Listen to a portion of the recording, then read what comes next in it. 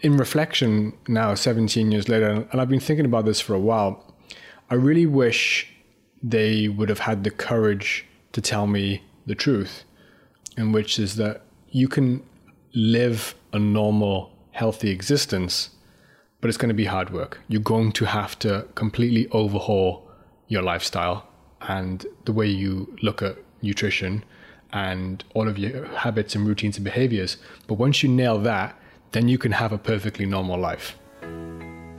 That's Jay Hawley, and you're listening to the Interested podcast. I'm your host, Donna Eder. Interested is a result of my curiosity to explore more on our collective wellness wisdom, and that goes from physical to cognitive to emotional health to spirituality. This podcast is my attempt to bring nourishing conversations to help you live a higher quality, more fulfilling life. My guest this week is trainer, educator, and role model. Despite living with type 1 diabetes since he was a teen, Jay Hawley is living proof that you can stay strong, fit, and healthy despite a chronic health condition. What's more is he has found that a carnivore diet can help moderate his body's glucose level, which in turn helps him live a more balanced and fulfilled life. In this episode, we talk about how to stabilize blood glucose level through nutrition. Jay shares his nasty story of the die-off phase of a carnivore diet, the importance of gut health, mental health, and where he gets his meat. Reaching out to Jay to record this conversation was especially important to me, as my friend's teenage son was diagnosed with the same condition only last summer. It is my hope that everyone living with diabetes can draw inspiration from Jay's story. He shows that optimal fitness can be achieved no matter what your circumstances. So without further ado, here is Jay Hawley and I. First of all, can you tell us what is diabetes and what's the difference in a nutshell between type 1 and type 2? In a nutshell, type 1 diabetes is an autoimmune condition, which means that your autoimmune system is on the fritz. As imagine like you're a computer program that's crashed. The result of that is it attacks one of the organs that you have that is responsible for producing the hormone insulin. Insulin is essentially how we metabolize our nutrients, in particular glucose. I don't produce insulin. The pancreas, right? Yes. Whereas a type 2 diabetic largely is they do produce insulin for the majority of their type 2 diabetes, but it's that this insulin is ineffective at doing its job role based on a couple of conditions we can pinpoint inside the body. So one is my pancreas is not producing any, and one is what my pancreas is producing doesn't work. Can you share your story on how you were diagnosed? Pretensis diabetes runs in my family, type 1 diabetes, because you often hear, type 2 diabetes runs in my family these days, but type 1 diabetes runs in my family, which means a few of us, majority of us, we haven't all been tested, are a gene carrier for type 1 diabetes. My younger brother, who is 3.5 years younger than me, was diagnosed at the age of 7. I was diagnosed at the age of 14. So we were all sitting around my grandmother's living room one day, and she was like, let's all do a blood test together. She was like, let's be nice to Kieran and let's all just measure our blood test. Cunning she was, because we all did our blood tests and then hers was fine. Oh, Jay, let's have a look at yours. I was a little resistant, a little hesitant, because I knew something wasn't right and she knew something wasn't right. And this is why we were playing this game. Anyway, when I tested my blood glucose, it was off the scale, so high, like my blood glucose was through the roof.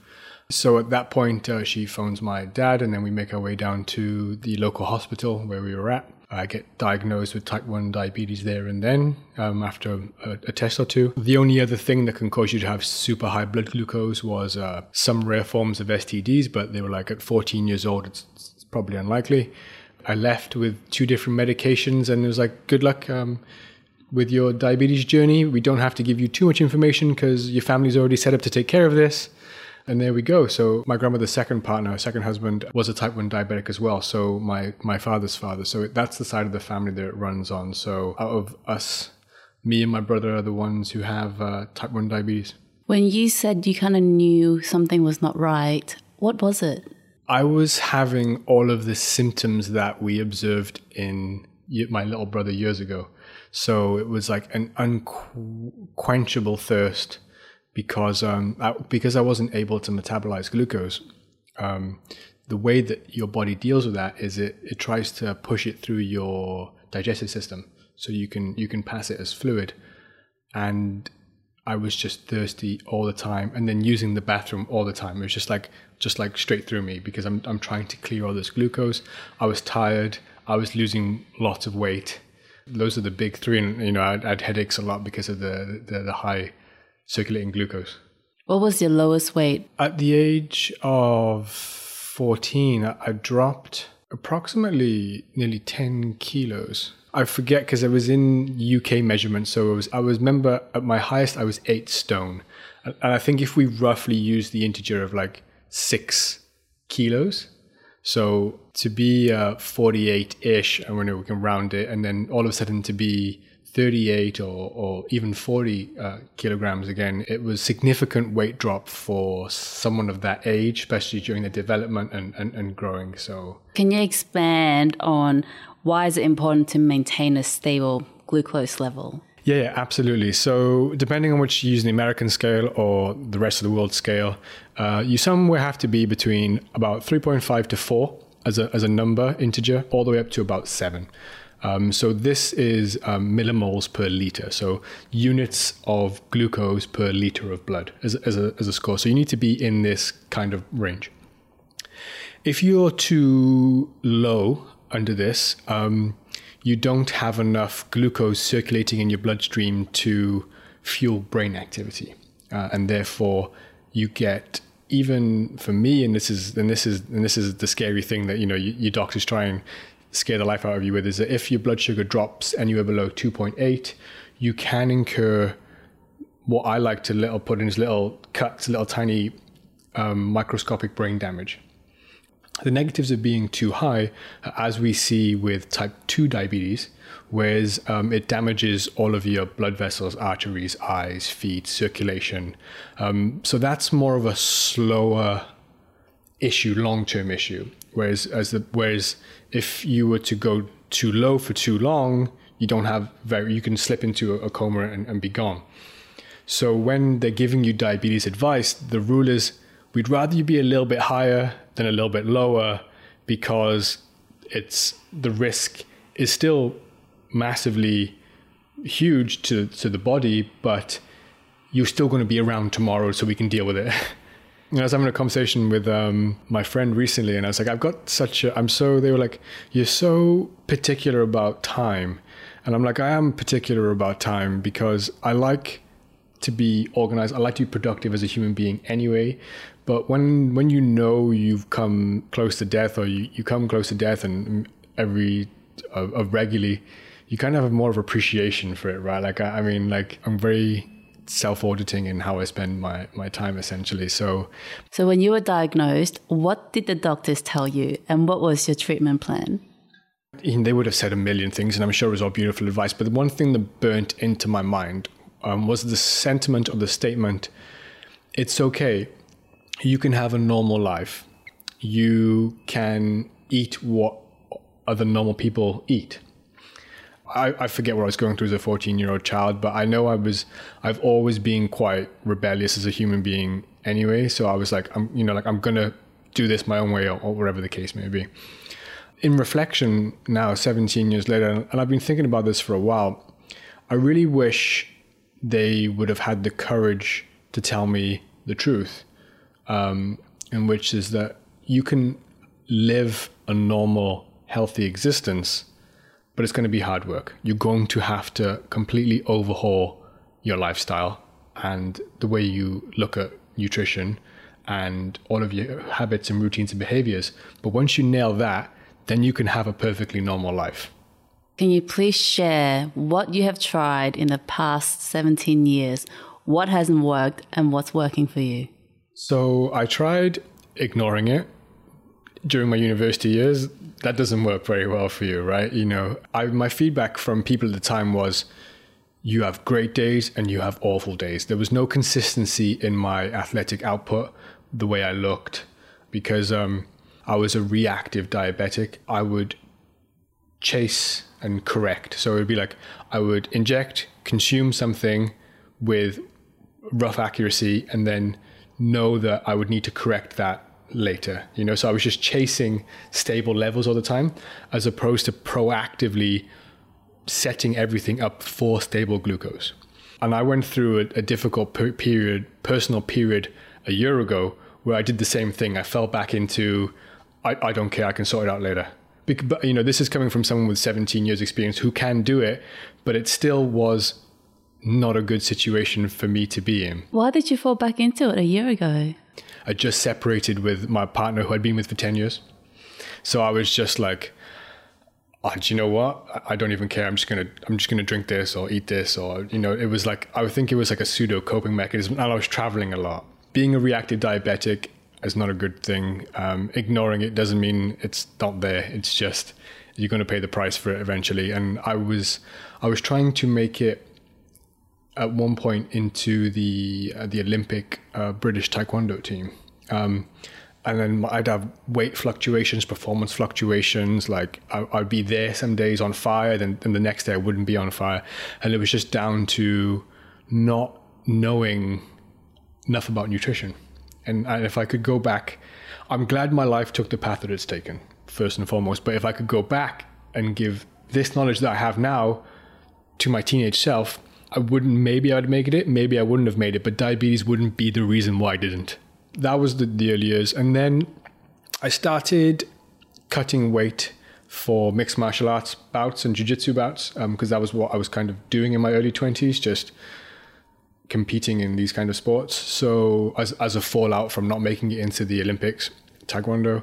The next thing is I'm having to start to look at my macronutrients, because I'm reading stuff online and I'm talking to these guys in the gym about how I can cut lots of weight.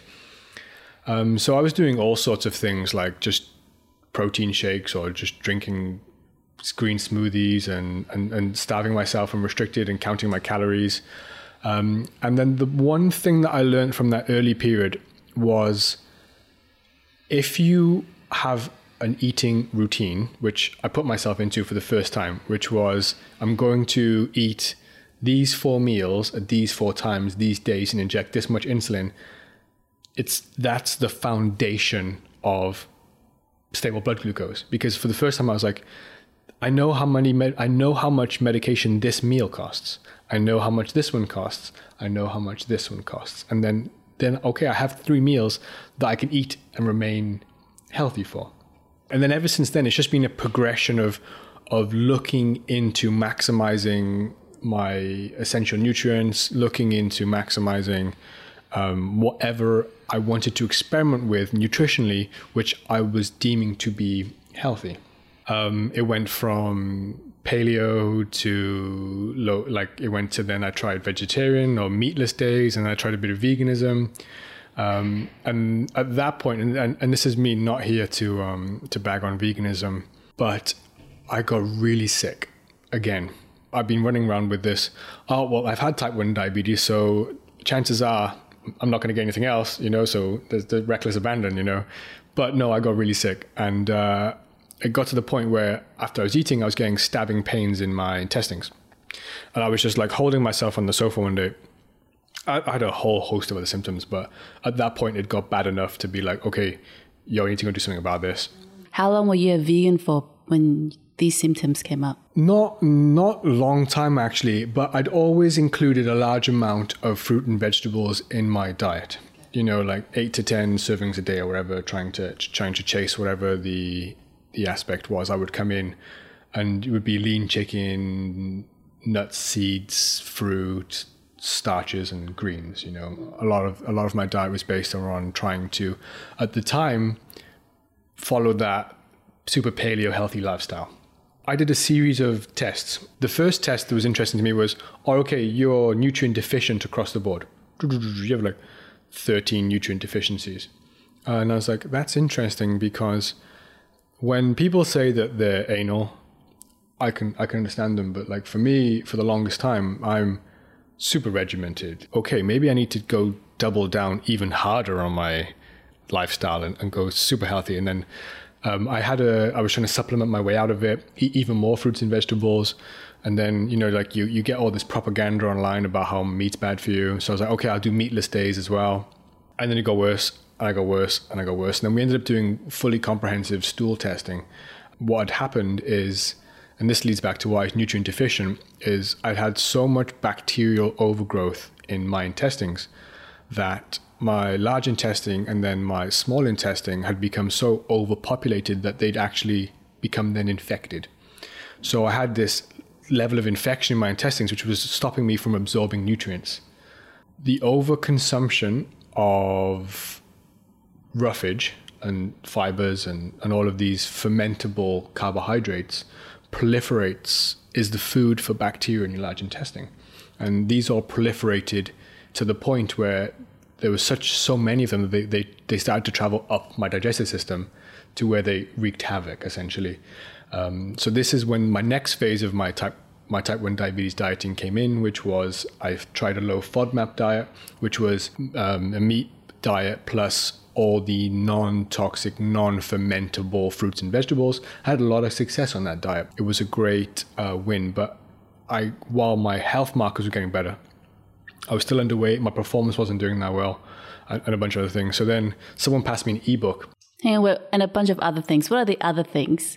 Just so people can... Just like skimming over it. So okay, actually this is good stuff to dive into. Like I feel like when I do these, I'm layering in too much detail, but no, this is it. So while my health markers were improving, I was still pale. I still didn't have great cardio. I couldn't breathe through my nose very well because I had a blockable histamine. I had absolutely zero libido and loads of dandruff. I had a discolored tongue, and I had inconsistent stool, to name a few. But this was definitely a fallout from the infection as well. While I'm doing this research, because I went in for a second set of stool tests, and it got better, but not really got better. So what we decided to do was go, I read this ebook about someone who had the same condition as me, not diabetes, but same gut conditions as me.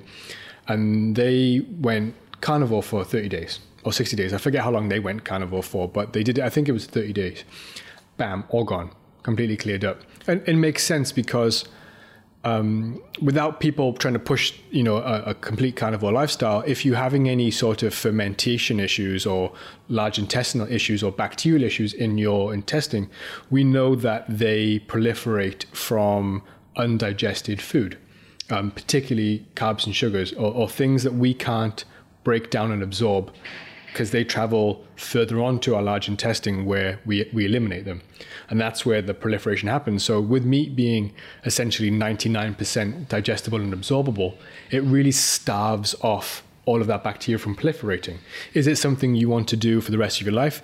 Could be, could not be. But if you are having any IBS type issues, it's a very, very, very good documented and successful reset in order to starve off all of these bacteria. It's currently actually World Carnivore Month, where a bunch of people get on it for 30 days a year to do that kind of reset. And the most famous person to currently do it is Joe Rogan, who does it every January.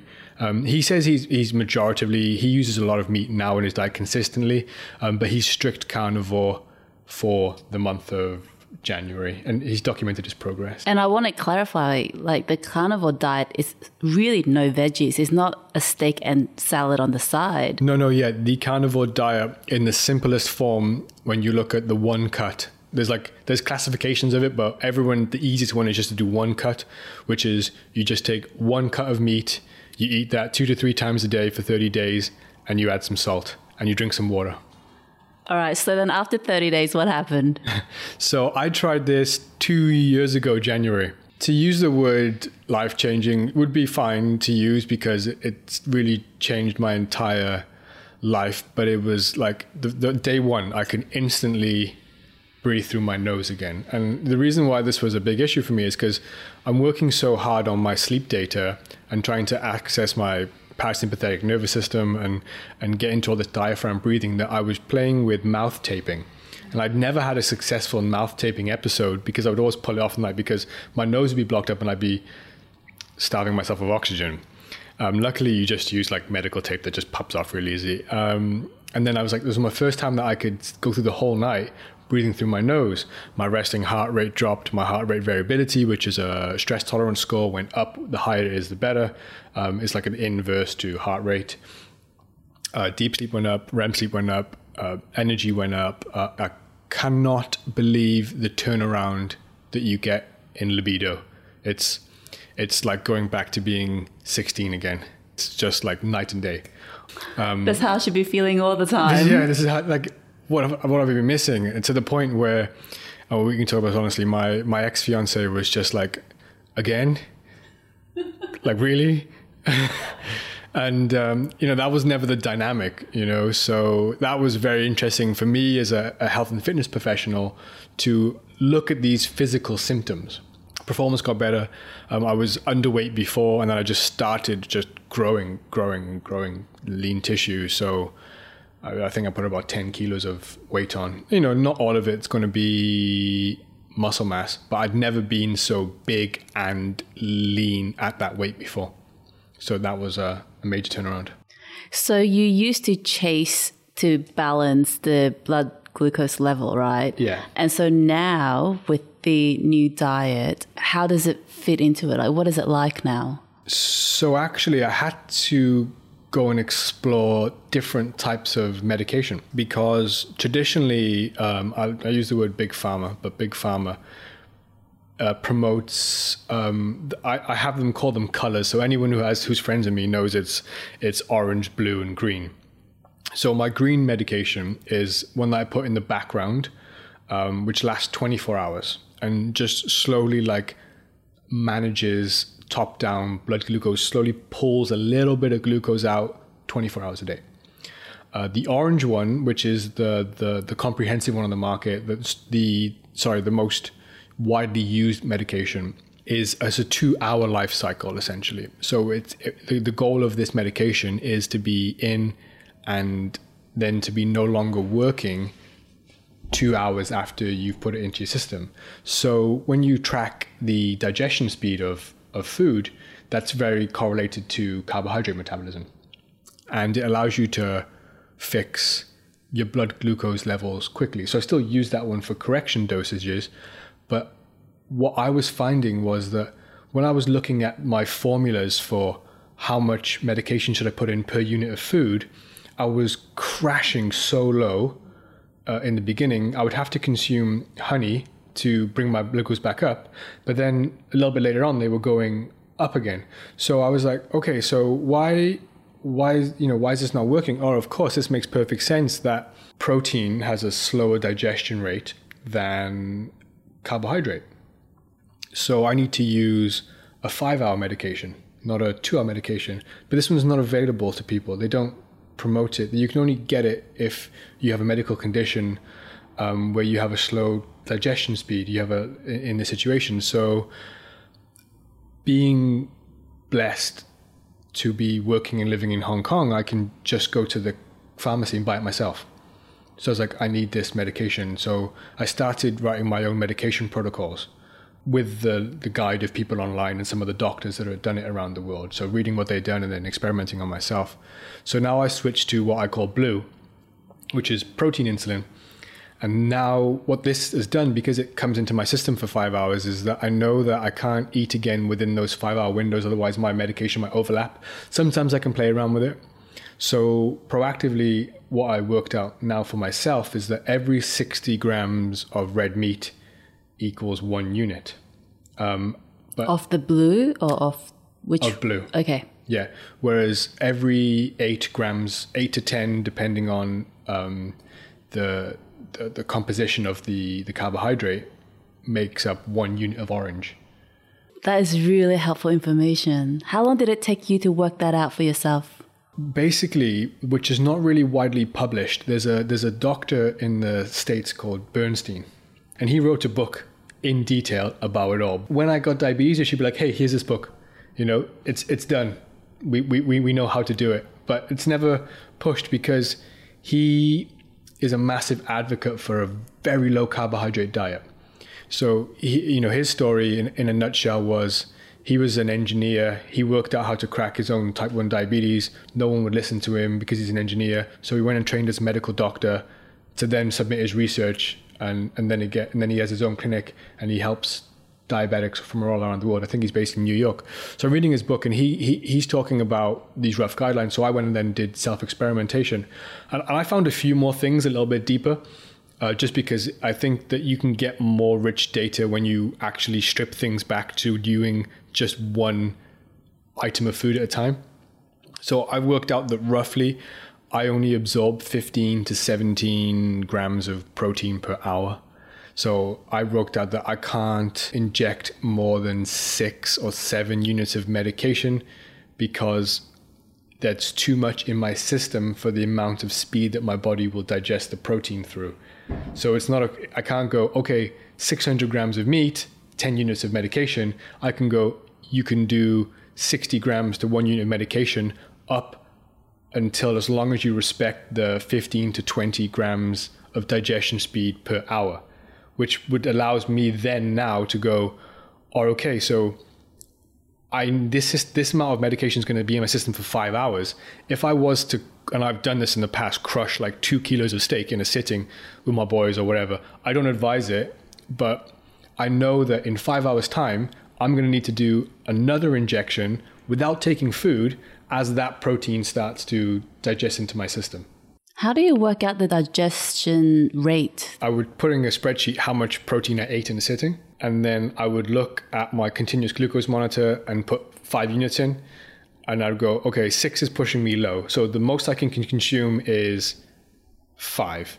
And then I would look at it and go, okay, so how much after the 5 hours is my blood glucose rising? Okay, so my blood glucose is rising this much. I'm going to need to use 3 correction units. 3 correction units roughly equals this much. So I can ballpark that this is the amount that I'm digesting per hour on average. Okay, I just want to go back. I've got a couple of questions. Is it worthwhile naming those medications? Is it helpful to the audience, like the blue and the orange? Yeah. So the orange is the most famous one, and I can grab them. I have them all with me. So my green one, as you can see, it's green, is Tresiba. I think that's how they pronounce it, Tresiba, which is the latest basal insulin, which is your background medication. This one for carbohydrates is the most famous one on the market, Nova Rapid. 2-hour life goes in and out. 1 standard unit. They come in packs of 5. But this one is my magic carnivore low carb one. And Dr. Bernstein writes about this medication a lot in his book, but it's because giving someone this strategy is too much to handle for the normal person. Like, it's a lot for me to handle as someone who has 10 to 12 years of nutrition experience. So when you have to write this kind of protocol up for as your friend's son, it's like, I don't even know I don't even know what protein is. So they basically just give you a very simple procedure to go, just count carbs. We're not even going to include protein, just count carbs because that is the majority of people's diet, and then inject X amount of medication per unit of carbohydrate. Very simple guidelines so the masses can follow. But this one, Humulin R, which is human insulin, which mimics human insulin, super cheap actually compared to the rest of them, is available in most everywhere in the world. You just have to have a good reason as to why.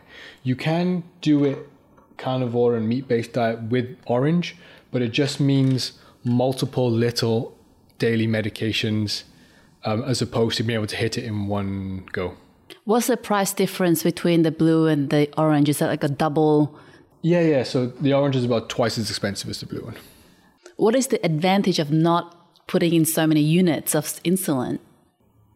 Insulin, whether people tell you or not, it doesn't ages you. It's an anabolic hormone. It promotes growth, storage, and you look at some of these bodybuilders that are grossly abusing insulin. Even though that's kind of gone out of fashion these days, and in PEDs in general, anything that promotes anabolism, and you age so quickly, and also it's just so much easier to manage diabetes with less traffic on the road.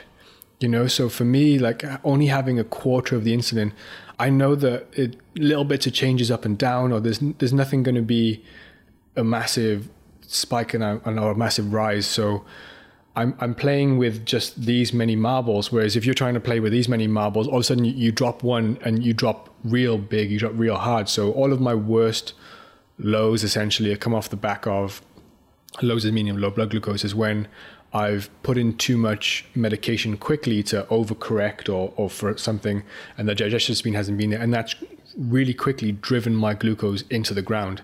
And then that's like emergency situation because I need to find sugar quickly to bring myself back up.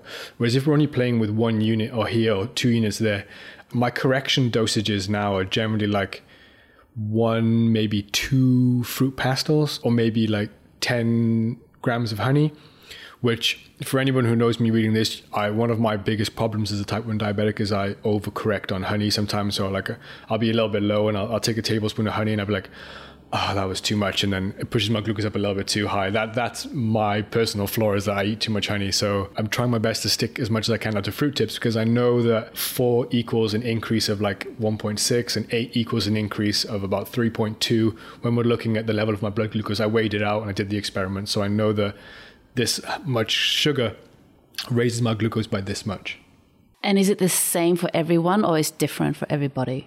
In general, the human body is going to operate in a similar fashion. So there will be a small variant in that some people are of the opinion whether they need 1 unit of medication for 8 grams of carbohydrates. Some people 1 unit of medication for 12, but we're roughly in the same. We're not in the 1 unit of medication for 100 units of carbohydrates, right? We're not in that kind of stratosphere. So we're basically in the same 50% of 8, which is a low number either way. Would I be correct to say that for anyone with diabetes, type 1 or newly diagnosed, to investigate on how the food affects their body and actually learn more about protein, carbohydrates, and how long it takes to digest? Absolutely. It's not everyone wants to do a deep dive into nutrition. I love it, but it's going to improve the quality of your life. Outside of that, if you don't want to really dive into nutrition, because the more knowledge you have on nutrition, the more flexibility you can have. So my advice to diabetics when they reach out to me is either just choose 1 meal that you can consume 3 times a day, or choose 1 day meal plan. So let's say you have breakfast, lunch, and dinner worked out. Don't change. Just keep that same meal plan every day at the same times to work out the medication requirements for that, so that once you're in above 85% in target for the day, if you're using a continuous glucose monitor, or your blood glucose is stable in the morning and at the night, stay with that. Don't deviate from that. And once you've nailed that down, then you can add in a second breakfast option, or a second lunch option, or a second evening meal option. And then you can expand your food choices in that fashion. Whereas the more you learn about nutrition, for me, I know, okay, so 270 grams of ribeye steak, approximately with the cut I'm using, is 53 grams of protein. That's the same as 8 eggs. That's the same as this much here. I can roughly ballpark it. And then if there's like a little bit of a deviation, so I found out that eggs do come with a little bit of carbohydrate in them inherently, but enough for me to have to use half a unit of orange. That's like fine tweaking for me. So the more you learn about nutrition, the more flexibility you can have when you come to decision making to food. So in terms of priority of goals, where would you put reducing the insulin unit intake versus controlling, just chasing the blood glucose level? So the number one goal of diabetes is stable blood glucose. So like whatever dietary approach allowed me to maximize my nutrient intake and stabilize my blood glucose, I would roll with. It is the number one thing. And then you can work on insulin dosages and timing and all those optimization things. So the same for all human beings. We need stable blood glucose, adequate amino acids, adequate essential fatty acids, and in their most bioavailable form. And then outside of that, everything else takes care of itself. There's so many reasons why insulin would need to be elevated. It could be circulating inflammation, it could be circulating stress hormone. There could be a multitude of factors. So, and all of these kind of have the same response, which is the first and foremost, you need to manage your blood glucose. Just by managing your blood glucose alone, you will have a reduction in medication, because the more your blood sugar is up and down, you get insulin resistance and stress release hormone, which all contribute to how much medication you're going to need to use. If I'm super sleep deprived, I need to use more medication. It's just, it is what it is. Like, even on the same diet. Even the same diet. Like, if I have a really poor night's sleep, I'll get a little spike of blood glucose in the morning because of a stress hormone response. If I'm having a really hard training session and I go through a really stressful training session, the physical stress, not mental, emotional stress, I'll need to do medication because the stress hormone is releasing blood glucose into my system. So, but these are all like niche examples. The first thing that you can do is eliminate as many variables as possible until you have that individual plan locked down. And then you can expand. And this is the same thing that I give to my body composition clients when I'm still training people. And even now when I'm advising my coaches, is the fundamentals of all behavioral change or all transformation or anything is clear black and white rules first until you've demonstrated success or have enough knowledge that you can then take a little bit more ownership and accountability of your own decision making. But set the rules of the game first until you learn to play the game. And then you can start to expand, right? What are some of those variables that people should remove? Keeping the same standardized meal plan is the first thing that you should do. And it's like, oh no, but I like variety and all of these things I run into. Like, I like variety. I don't think I could eat that. And this has been the biggest the conversation I have before anyone's ever tried a meat-based approach. The immediate response to me is, I like variety too much to do that. I couldn't do that. And then someone said to me the other day, even as early as last week, they said, oh yeah, but you eat grass-fed Wagyu steak 3 times a day. I think ribeye steaks, I think I'd be okay with that. And I was like, see, you like the insane thing for me being on 2 things. 1, being on this carnivore diet, and 2, not being sick anymore and not being super stressed out about my blood glucose anymore is a combination of these 3 things. I don't care. If I didn't get to eat anymore to keep these 3 things in point, I would, because I know what it's like to have awful blood glucose. I know what it's like to not enjoy eating your food, and I know what it's like to be sick. So just having, hey, you can just eat this here, and that's going to take care of everything for you. I'm like, okay, I'm all over it. And it's not even to say that has to be unappetizing. You just need to have consistency until you've worked it out. So it's not forever. It's just for the next 30 days, you got to eat the same meal plan every day. Okay, so just find your favorite breakfast, lunch, and dinner and just repeat that until you've got the medication doses down. Yeah, and then from there we can expand or tinker or change things.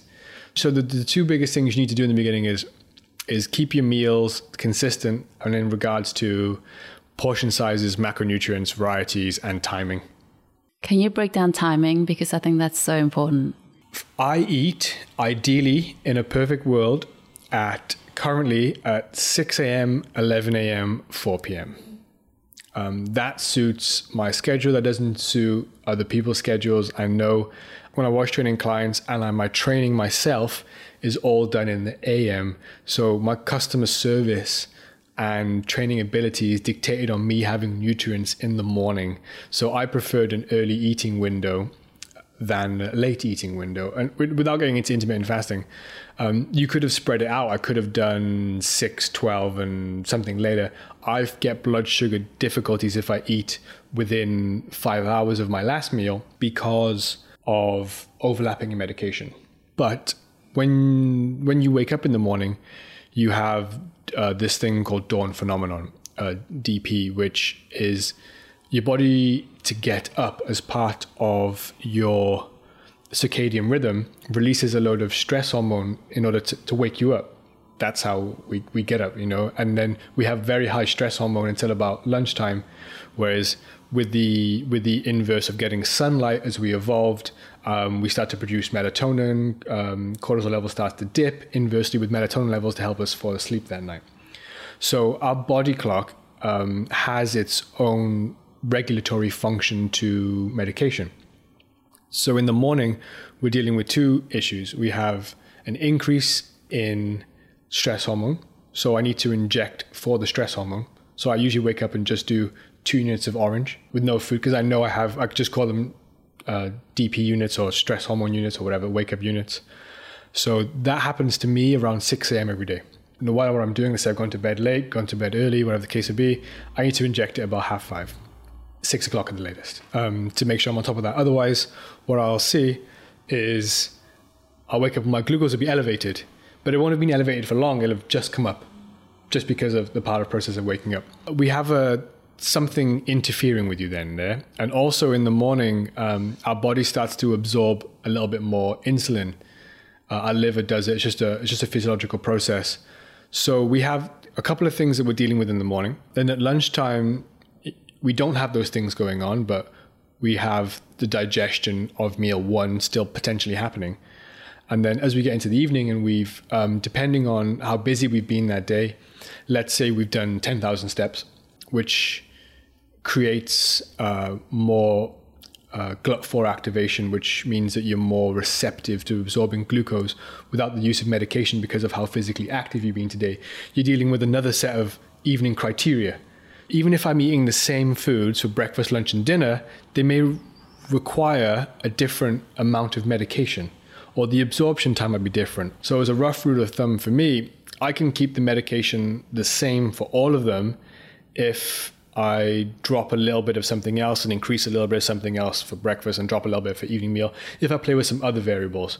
But if I don't want to play with those other variables of like my basal insulin and stuff, then I have to adjust the medication requirement for the actual direct meal source itself. I want to go back. I know you said you don't want to go into it too much with fasting. I want to talk about that. Oh no, I'm happy to talk about fasting. I was just saying that timing for a diabetic isn't about promoting fasting.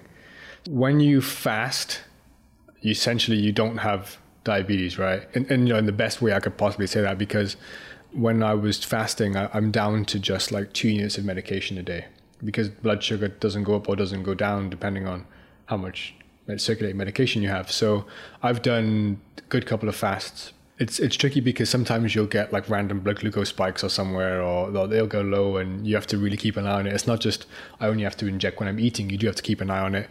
But what I've found is my blood sugar is much more stable on only 2 meals a day, even 1 meal a day, but only 2 meals a day, and then a large window of not eating where I can be stable for. But what I found is I can't get enough protein in during that time frame for my training requirements, because I have an insane training volume. But if I was to ever decide to be a normal human being and not train relentlessly, I would definitely switch onto a 2 meal a day approach, or even on rest days, like a 1 meal a day approach, because blood glucose is just so much more stable when all of those variables that I've just been talking about just are less frequent. There's a medical team in Hungary called Paleomedicina Hungary, and they use the strictest form of a carnivore diet for medical therapy. I couldn't even do it myself. What do you mean? How strict? Basically, it's stripped back to only a certain couple of foods. Most of them are organs. And you have to weigh all of your ratios of food, essentially. So because it's a therapy diet and they want you to be eliminating or being in autophagy for some of the bad things that you have going on in your system, they do lower protein quite drastically. So you're looking at like 50 to 70 grams of protein a day, and the rest being animal fat. So it's basically like brains and beef fat, or liver and beef fat, or, it's just like I could do it, but it's just not something that I would super love to enjoy. But they published research on their website, and you can do a consult with them. I haven't done a big dive into it, but if you caught someone while they were just very early in their diabetes, so you get diagnosed with diabetes type 1 once your blood glucose is super elevated. But at that point, you still have pancreatic function. So you can have anywhere from half to 10%, 20%, 40% of your pancreatic cells still functioning, which is called the honeymoon phase. So it's where you put some medication in, so your pancreas goes, sighs a little bit, and then it can then produce medication. So there's a few diabetics around the world, and I'll get back to my Paleomedicina Hungary story in a moment, who have been able to maintain some pancreatic function, which allows them to do rounding errors. So, like while me, I don't have any pancreatic function left because they're all burnt out and died out. Whereas if you had even 10% function left, and let's say I was in the ballpark, my blood glucose should always be 4.5, right? Let's say it was 5.1, which is pretty close, but the remaining pancreatic function would just guide you to where it needs to be. Yeah. Wow. If you were on my kind of lifestyle. Yeah. But what happens is people who keep up with the high carb lifestyle and levels go up and down, they end up burning out their remaining pancreas cells, which happens. So one thing Dr. Bernstein talks about in his book is getting insulin in you as fast as possible and getting those stable blood glucose, getting your body healed up so you can preserve as much pancreatic function as possible. What do you mean by burning the pancreas cells? So let's say I've only got 10% of my cells left. Yes. You can overuse them to the point where they don't work anymore. Like they're done. That's it. I'm out. Right. I've finished. Because your blood glucose level should be like at the most like 6, and then the whole pancreas has to round it down to 4.5 for a normal functioning healthy person. Whereas you can get levels, like when I got diagnosed, my levels were above 33. They were off the chain, like they just give up trying to measure you at that point, but it just says high on the meter. And I'm trying to get 10% of my pancreas to produce all this medication to bring me down. So one of the effects of long-term type 2 diabetes, of really high prolonged blood glucose, is that you end up getting type 1 diabetes from your pancreas cells burning off. And you get double diabetes, or you can get double diabetes from having type 1 diabetes and being obese to the point where your insulin, even the medication you inject, doesn't work very well. So there's that for you. So back to my story for Paleomedicina Hungary. These people, they're healed, put someone on a carnivore diet so that immediately calmed down their immune system and healed their gut. So to the point where is that this child wasn't diabetic anymore. It was reversed. They'd lost the function that they'd lost during the autoimmune episode, but as long as they stayed on this diet, they never had to inject. How long did that last for? The child's healed, but they can't help you outside of the first 6 months. So the honeymoon period is around 6 months? Essentially, yeah. Can last up to a year. It depends on your symptoms, right? So characteristically, they suggest that everyone with an autoimmune condition, and this is a gross exaggeration, so I don't know exactly what the data is, but all stems, hypothetically, we don't have the evidence to put it black and white, from poor gut health. It's the gateway to putting something inside of you, bacterial or foodie or allergen wise, which is the trigger for putting your immune system on the fritz. Rheumatoid arthritis, multiple sclerosis, type 1 diabetes, wherever you're a gene carrier for, and your immune system goes on the fritz because of your poor gut health, you end up getting. And it triggers that. It triggers that in you. So the better we can look after our gut health, which is the main things we're looking at is going to be dairy, gluten, soy, sugar as children, which is a staple of all of our diets, the more autoimmune conditions are going to be rife in the world. If someone chooses to try the carnivore diet, in the beginning stage, is there this horrible detox effect? Yeah. Can you share? And because I've fallen off the wagon for a couple of weeks, twice, I've had to go through that 3 times. But none of it was as bad as the first time. The first time I went carnivore, January 1st, 2 years ago, life was wonderful. It was great. It was breathing. I felt great for about 11 days, maybe 12 days.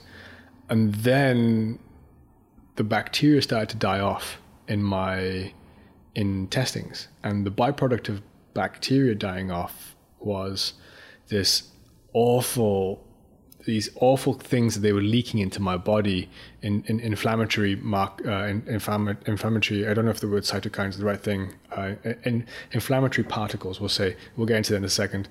And also how much my body had to evacuate all those dead bacteria. So Joe Rogan explains it eloquently, calling it exploding pants.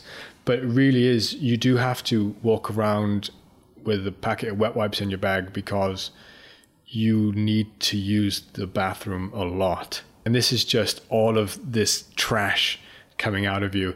And then my nose was streaming, and then I had a headache, and my jaw was hurting, and my body was aching. And the theory, again, I'm going to openly say theory because we're not 100% sure, is that bacteria don't want to die. You know, they have such a quick turnaround that they can evolve so quickly. They will do anything in their power to stop you doing what you're doing that's killing them, which is make the host feel awful. Yeah.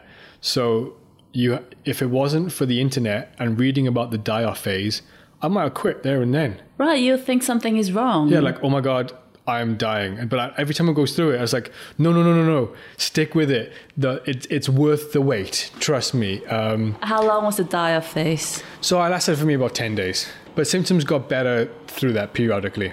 The next time I went off it was, I did this photo shoot about 8 months into being a carnivore. Got ridiculously lean, but it was, and I talked about this previously, it was silly of me to do that because I went from a place of super low nutrient stores and nutrient deficiency all the way through losing body fat. So my body was like, what are you doing? Like, you're not putting enough food in me. Like, we're finally getting nutrients again, and then you're starving me again.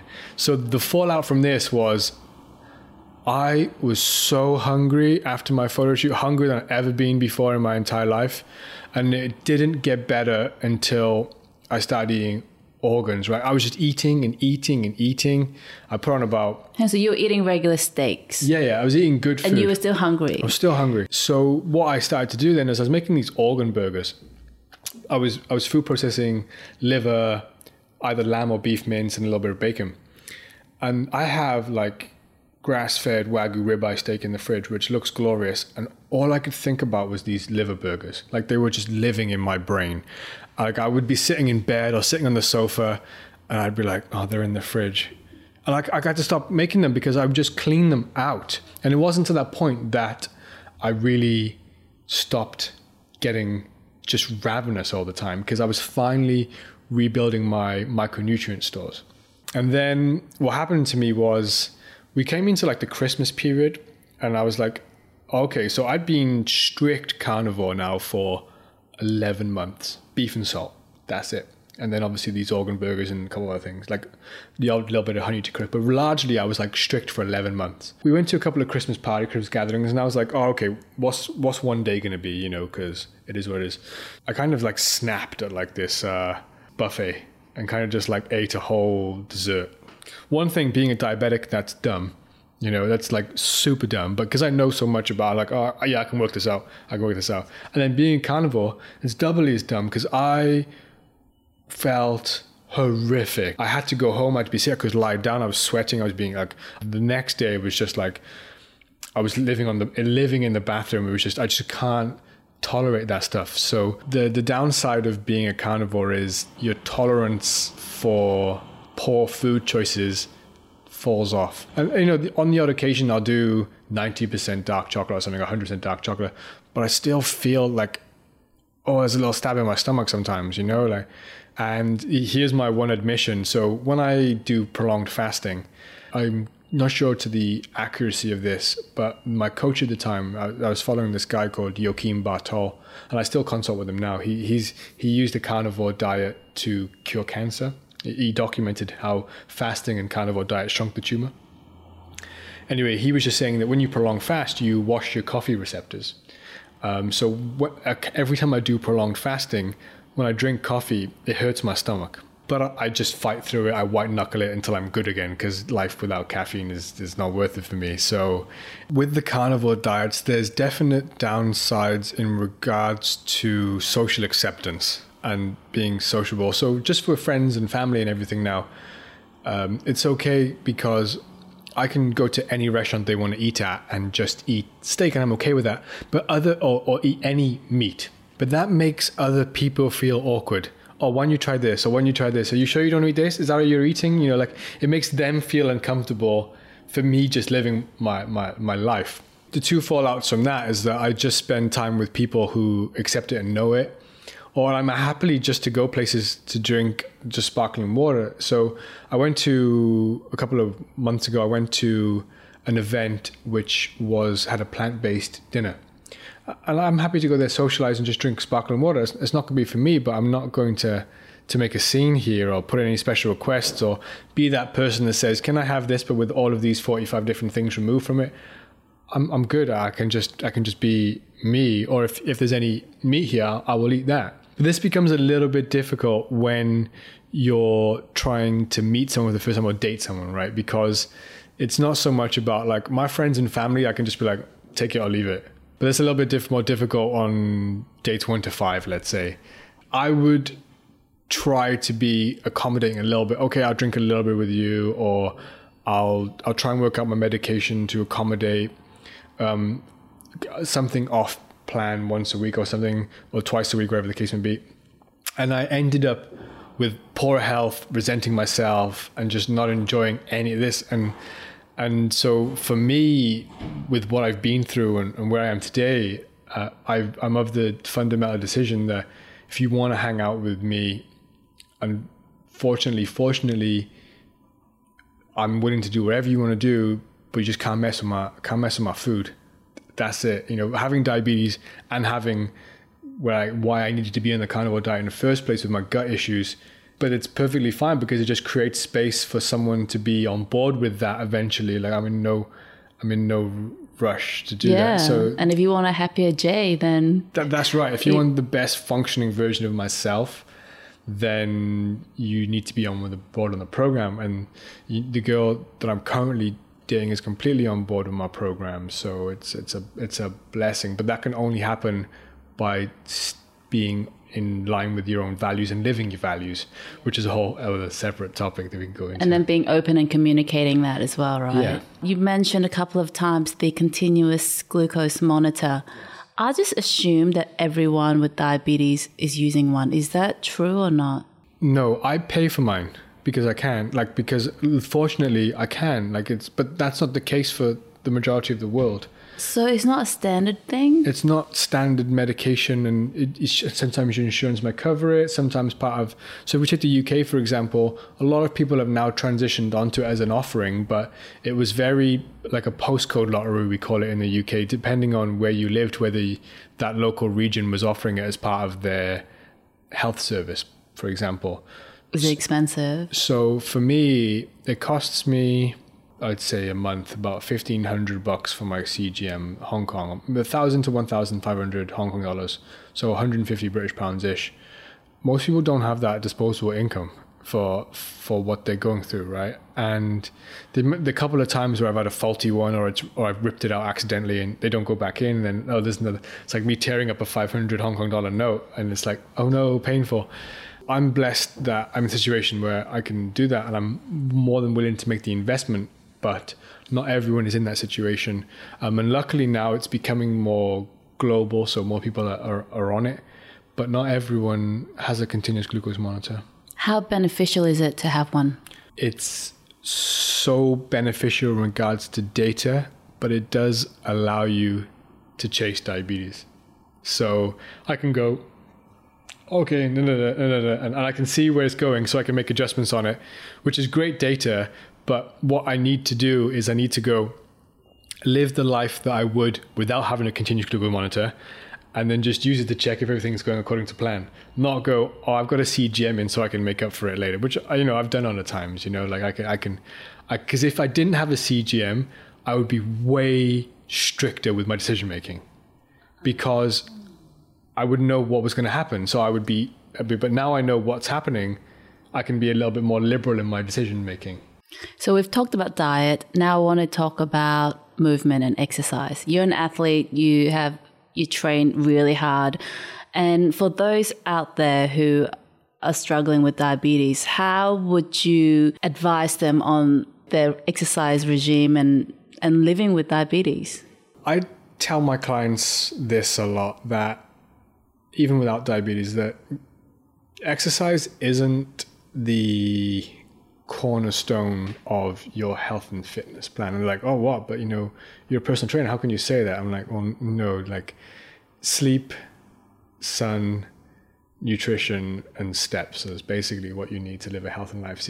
But I would have never have got into any of those if I hadn't have been in exercise, because exercise is my grounding. It's my cornerstone. It gives me a lot of great feelings, and trying to get better at the exercise of choice is the reason why I dig into so many other facets of my life. Without exercise, I wouldn't have even wanted or cared about a lot of these other things.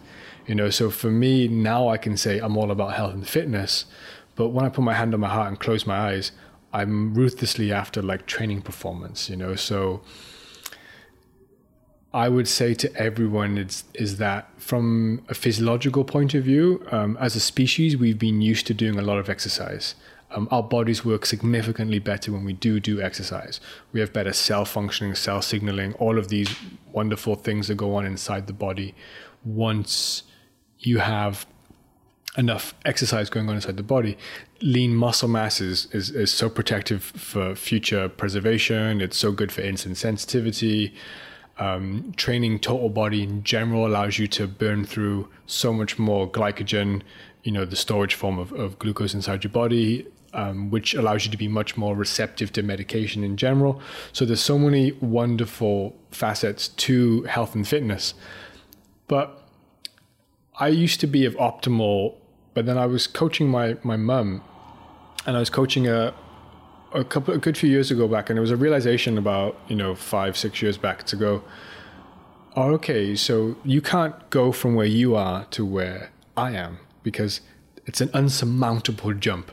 It's taken me 10 years to get to where I am, and I'm chasing it.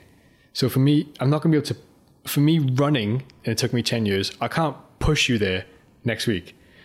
So she was like, okay, I'm going to decide to walk to work. I'm going to do Zumba, and I'm going to stop eating carbohydrates at dinner. For example, I forget what the other thing chose was. And then that was enough to make her lose 10 pounds, whatever the case may be. So my advice to this is just do something that you enjoy, that you want to go and do. It doesn't have to be what's optimal training. Just be active, because there's so many inherent benefits, and you get to compound that with, if it's outdoors, even better. If there's a community, even better. If anything, So I didn't do all that much resistance training last year. So I probably trained the lowest amount that I've trained in years, maybe 2 good weightlifting sessions a week. The majority of my time I just spent doing Brazilian Jiu-Jitsu and wrestling because I like it. That's what makes me happy. If I wanted to be a physique athlete, I would need to do significant amounts more than that. But I can stay in pretty good shape just doing twice a week. And I know you're like, oh yeah, but you do so much other exercise. I'm like, okay, I'm a bad example. But it depends on what drives people. So for health and fitness, my advice is 2 weightlifting sessions and 2 cardio sessions a week is going to be golden, or 3 weights and 1 cardio. That way, if you're training 4 days a week, you train more days than you don't train, then you identify as active or an athlete by default. So that's why this is such a big mental difference between training 3 days a week to 4 days a week, because now you're majoritively a trainer or someone who trains. So that's my advice, do 2 hours, do your hour of cardio twice a week, or sport, or whatever the case may be, and then lift twice a week, or 3 to 1, wherever the case may be. Sure, if you want to do more than that, that's fine. If you want to do less than that, that's equally as fine. But that's general my best recommendations for maximizing health and fitness and all of these other wonderful things that you start to do once you identify as a healthy person. And when you look at behavioral change as part of this, is you go, what what would a healthy person do in the situation? But then eventually that becomes, well, what would I do in the situation, you know? So if we take it to the extreme and we're going to talk about optimization and maybe perhaps even a high performer who wants to be going to the Olympics, be competitive, can you share a success story scenario of a person who have been able to manage diabetes, type 1 diabetes, with that level of performance? One of the first starting international English rugby players has got type 1 diabetes. There's a couple of Premier League football players, and I'll dig up their names, who have type 1 diabetes. So, you know, basically type 1 diabetes is, all you have to do is manually drive blood glucose versus automatically drive blood glucose. But if you're willing to do all of these things that we've discussed, there's no reason why you can't become a professional athlete. Absolutely no reason. I read up on this marathon runner who was only taking 2 units of medication. He was so optimized. It's insane. So it's possible. Absolutely possible. You know, even with the insane amount of calories I was been smashing in, I can get down to 12 to 15 units of medication a day, you know, and all those wonderful people in the Paleo Medicine of Hungary that are getting people down to like 1 to 2 units of medication a day. It's insane. So we're basically told that, you know, you get diabetes, hey, this is your medication for life, go get on with it. But it's not the case. It's like looking at the why we got here and how. So I always break down my goal setting for the year, month, you know, because sub goals into a health goal, a happiness goal, and a future preservation goal, which kind of gives me something to work on with diabetes, something to work on with my sport, and then something to work on with my career, you know, like 3 little targets. So my goal set out for this year to get my walking around body weight down about 5 kilos, more in line with where my body mass index should be.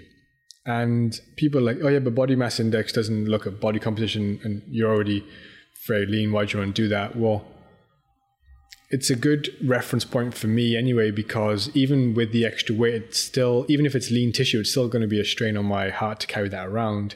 And it still means I've got to eat so much more food to maintain it. And when I was looking back at the data from last year, because I took a whole year's worth of data in an Excel spreadsheet from last year. How long did that take you? I would just basically write out like 5 or 6 things every morning for a year, and then put them into a table. When my body weight was lighter, my resting heart rate was lower, and my recovery scores were higher, even with the same everything else going on. So I was like, okay, then even with me now, I can do more. And the point that people bring up is that you find as you are, but then that can be used for any person in any place at any time. Is that, are you comfortable knowing that you could be doing better? And for diabetics, the stakes are higher. So I'm like, okay, yeah, I'm not beating myself up for not doing it anymore. It's not coming from a negative place. But if I know that I can do better and have something that possibly I could share or work things out or try some stuff, then I'm going to give it a go. I want to ask about the happiness goals that you mentioned, which leads to mental health. We talked about it earlier on in our previous conversation, that certain stigma that comes with type 1 diabetes. There's a few chapters or a few things that we can look at with type 1 diabetes. The first one was accepting it was a challenge for me. So my first few employers, I never talked about it because it was shameful for me that there was a defect in me. I wasn't perfect, and a lot of type 1 diabetics don't share because of the same mentality. And so that I found when I communicate to people is that they don't want to look vulnerable. You know, they don't want anything to be wrong with people. They don't want people to fuss over it. So I didn't want people to not give me a job because of I had type 1 diabetes. And then you realize, no, wait, actually, like, even though you can call it like a disability or a condition or a hindrance or whatever you want, whatever word you want to use, if you achieve what you achieved with this, then that shows strength. on the contrast, if someone said, "Hey Jay, you've done your time as a diabetic, it's time to not be a diabetic anymore," I will take that deal all the way to the bank. With everything, like with this year, 2020 in particular, there's been so much growth potential in my life from having type 1 diabetes that it has been a blessing. But that isn't a very long-standing revelation in me.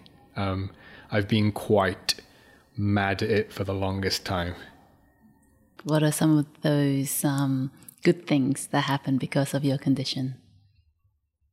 One is that I went from, what I thought I was going to be going into banking my entire life. And I just, even when I had those early days of starting MMA and martial arts and competing, and I realized I had that little itch for nutrition, it took me to this field. I absolutely love helping people and working with people. And I did that for the longest time. I did about 8,000 to 9,000 personal training sessions. And now I primarily train personal trainers, or we refer to them as coaches because we do so much more than just personal training at ATP, to help coaches have careers. And we have about 25 coaches across the company, building up to 30 eventually, is that I can give, as part of the company, my goal is to give 100 people a career. So you can say this could have stemmed from having difficulties with my own performance and body composition and health as a child, that I'm now able to give this back to people, which is a wonderful feeling when you think about it. You've mentioned Dr. Bernstein's book. Anywhere else that you would send people with type 1 diabetes to get more information and knowledge? Yeah, so Dr. Bernstein's is really like the Bible of it. Like it's next to my bed. Sometimes I just read random chapters, but I can recite most of it by now. But there's so many brilliant websites that'll give you information on what diabetes really is. But it's all quite generic, and I don't mean to say this in regards to they're not doing a good job, but even the JDRF or any of the American diabetes associations are just going to give you non-suable advice. So stuff that's very cookie cutter, stuff that's hey, this is diabetes, and a part of having a good diabetes is making sure that they give you standard American nutrition advice. So what for me is that for me, I'm not interested in that. Okay, I got diabetes, and sure, there's your nutrition advice. That's great, but it's not for me. So for me in general is that talking to other successful diabetics is gold, because you can really think about what strategies they have. So everyone knows someone somewhere that's got type 1 diabetes. And then that's a wonderful thing to think. And then also, if you have any elite performers, you can Google any of the athletes that do have type 1 diabetes, following these guys and following their stories is going to be the best practice, because they can't get to the top without practicing at best practice. We work all these things out. Aside from that, any of the textbooks on nutrition or physiology or learning about proteins, carbs, fats, macronutrients, learning about the effects of exercise on the body, learning about resistance training, learning about the digestive system, learning about the endocrine system, all of these systems inside the body are going to be so valuable in your decision-making process. So I'm not here saying, jump on this diabetic website in general, because most of the government-run ones are, 5 out of 10. So I would think about you as a human being. Okay, I'm a human being, so let me learn about human beings. Let me learn about ancestral dieting. Let me learn about proteins, carbs, fats, macronutrients, micronutrients. Let me follow in anyone else's footsteps who's already walked that walk for me, and that's where the most value is in most things. And it's interesting that you mentioned gut health is so important to all of this, and most of the time it's a trigger to the disease. Absolutely. Is there a book that you would recommend that is focused on gut health? Oh, I read a fantastic book that changed my life called The Hypercarnivore Diet. And he's not a strict carnivore. So this guy was a vegan for like 15 years and then transitioned to a hypercarnivore diet, which is an aggressive name, but basically just means carnivore diet plus seasonal fruits and vegetables that we would be able to get as hunter-gatherers. So really it should have been called the ancestral diet. And in this book, it's a decent read, but it goes into not detail on just food. It just goes into like everything in regards to like how we work, where we came from, like comparing our digestive tracts to that of other carnivores, other plant eaters, and all these wonderful things. It's a really interesting read. And that changed my life forever. Like I read that book back to back, like cover to cover in about 2 days, because it's like 300 pages long, and 2 years ago in January. And I've been recommended to everyone since in regards to a book for nutrition. Precision Nutrition website is very balanced and democratic view on nutrition. So they'll give you a balanced argument as to things. It's a very good resource for nutrition. Physiology is kind of proven now, so you can just get into any good physiology textbook and they'll teach you about, what the heart does, what the stomach does, what all of these things do. And yeah, that's it. So the Hypercarnivore Diet by Don Matez, I think that's the name of the guy that wrote the book, was a wonderful read. Other things, like anything to do with, ancestral, I'll enjoy anyway. Like one of my favorite books of all times was Sapiens. I mean, there's nothing to do with diabetes, but it's fascinating to know more about people who have walked the walk before us, right? Because I really do feel like there's a lot of value in case studying people. Absolutely. Where do you buy your meat? Ooh, a few places.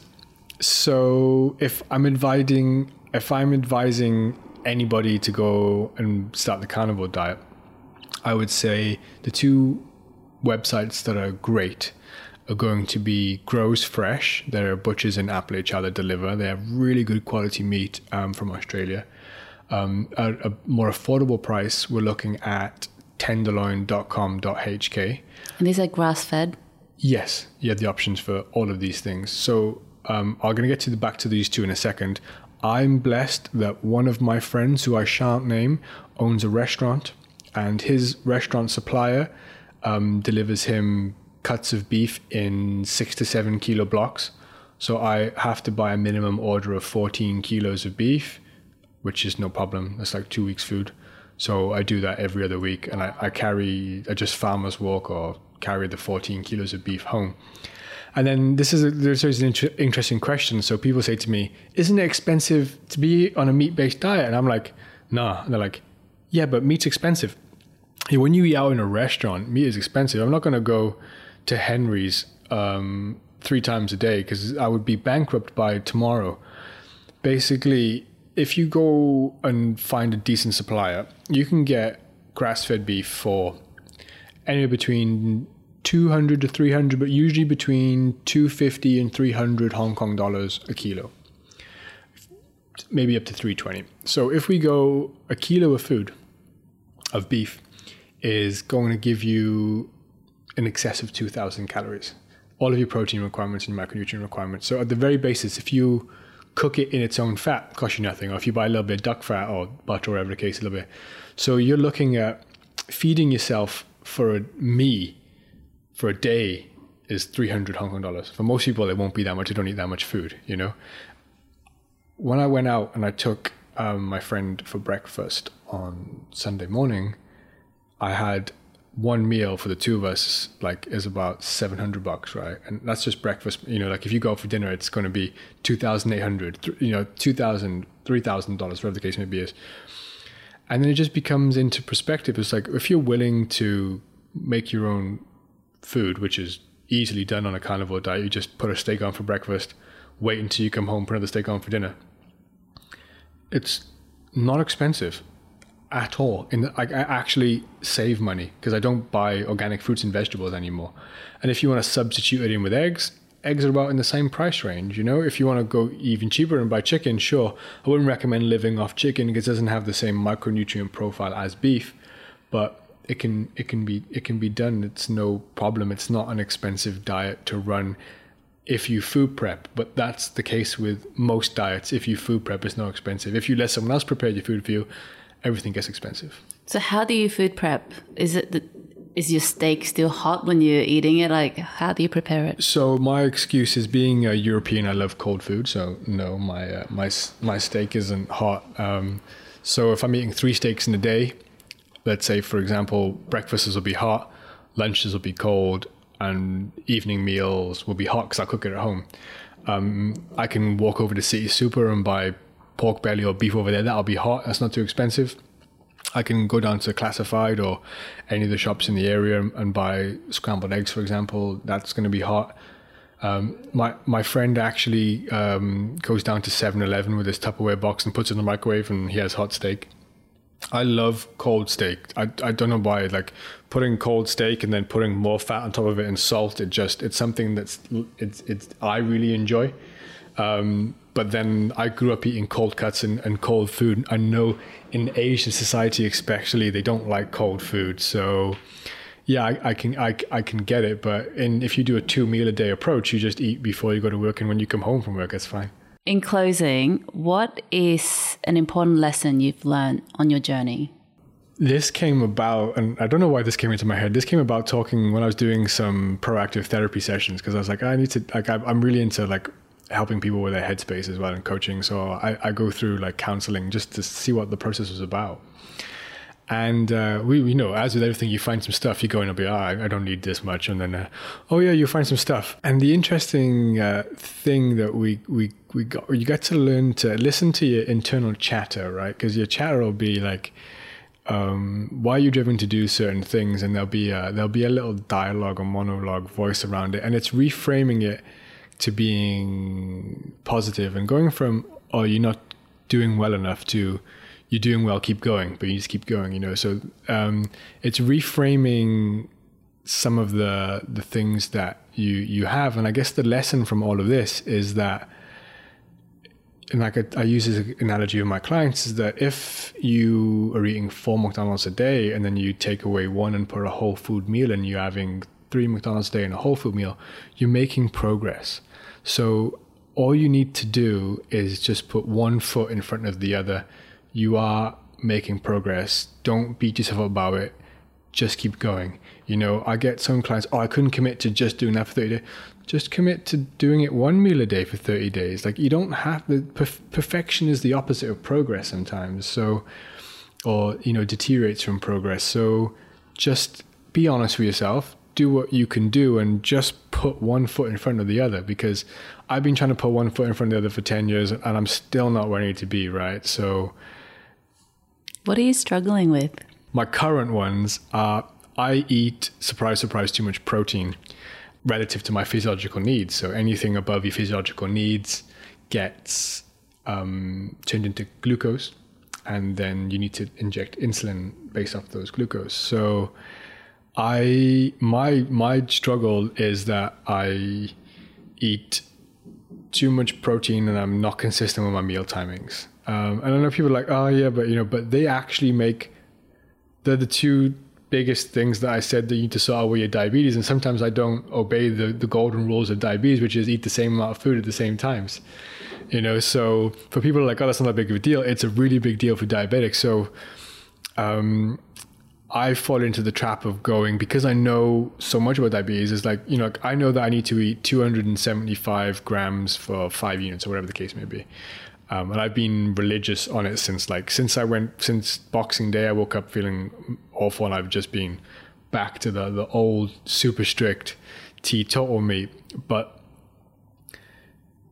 I was just like to myself, why can't I just, I'll cut up a bit of steak and it'd be like 310, and I'll be like, oh, never mind, I'll be 320. I'll just be like, yeah, but you know this is going to throw out your medication ratios, like, and I'll just do it anyway. So for me, my struggles are just just doing it sometimes. Like I do it 80% or 85% or 90%, but it's like just do 100%, you know? And I know people are like, oh, you don't beat yourself up, you're doing well enough, but it's not that much more effort to go to make your life easier. Yeah. So, but again, like, you know, like you can talk to you about, like, don't beat yourself up. It's, you know, it is what it is. Like, you know, we're all here to learn, and it's just understanding that, you know, we just have to build momentum, which just comes from just doing it right one time, and that leads to a second, leads to things. You can't just be so and go, oh, I'm going to be doing this forever. You know, it's just momentum is what you need for long-term success. So just do it once, and then if you don't do it the second time, then do it once again, and eventually you do it twice, and then you can put a streak together of 3, and then you can put a streak together of 4 times in a row. Oh, that's great insight. And just on a side note, because I'm Asian and I like to eat rice, I wonder sometimes when you just eat a piece of steak, is it filling? Does it feel enough? So when you first transition to carnivore diet, you have a stomach capacity of X number of kilos, X number of liters.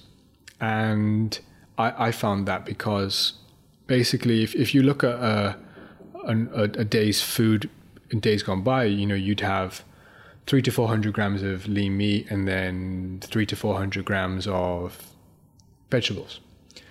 So, you know, you got 800 again, then 800 again for lunch. So that's 1.6 kilos. I go home, make a big salad, you know, another 2 kilo salad or 1.5 kilo salad. So you're looking at 3 to 3.5 kilos of food a day. Some people can process up to like 6 pounds of food a day.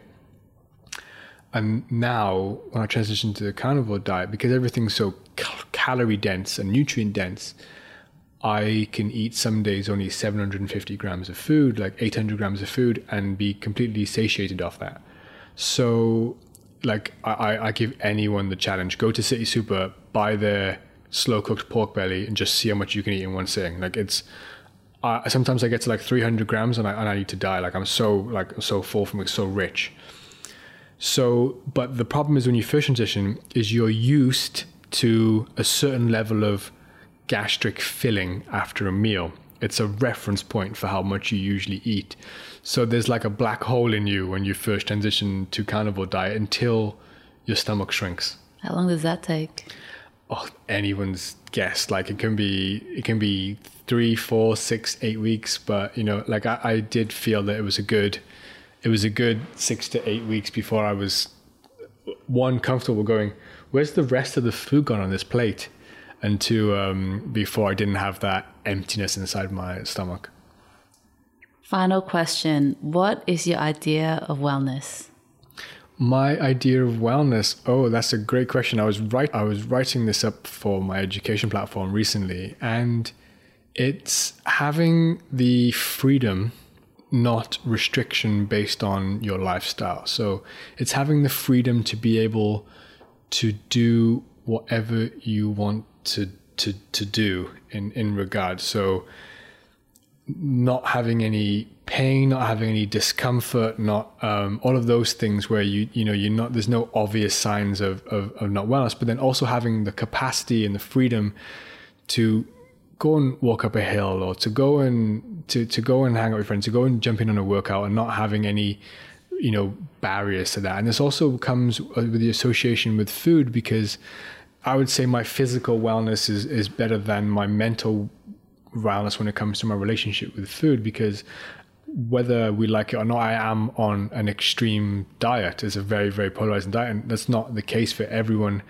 And I do feel bad about myself at certain times, much better than I used to be, when I do deviate from my optimal meal plan. So that isn't freedom, you know, so there is a negative implication to, there's like a crossroads between mental health and physical health here with me. So, but I know that my long-term mental health is much better on this way. So it's just a fork in the road, essentially, right? A decision I have to make. So for me, wellness is all of the physical attributes of being physically well, as well as being mentally well, and then having the freedom and flexibility to do whatever you want to do.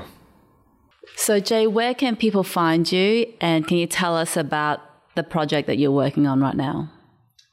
Okay, so if you want to find me in person, I'll be at one of the two ATP, currently our two personal training studios. We have one in Hong Kong, one in Singapore. And when we could fly and the world was open, I would be on a rotation of just flying back and forth between the two of them, educating the staff. I'm planning on relocating full-time to the Singapore office, so we'll see if that goes through. When this comes out, I'll be like, oh, well, that worked or that didn't work. So you can find me in person there. The project I'm working on is I want to raise the standards of personal training. I don't think the level of personal training standards is acceptable.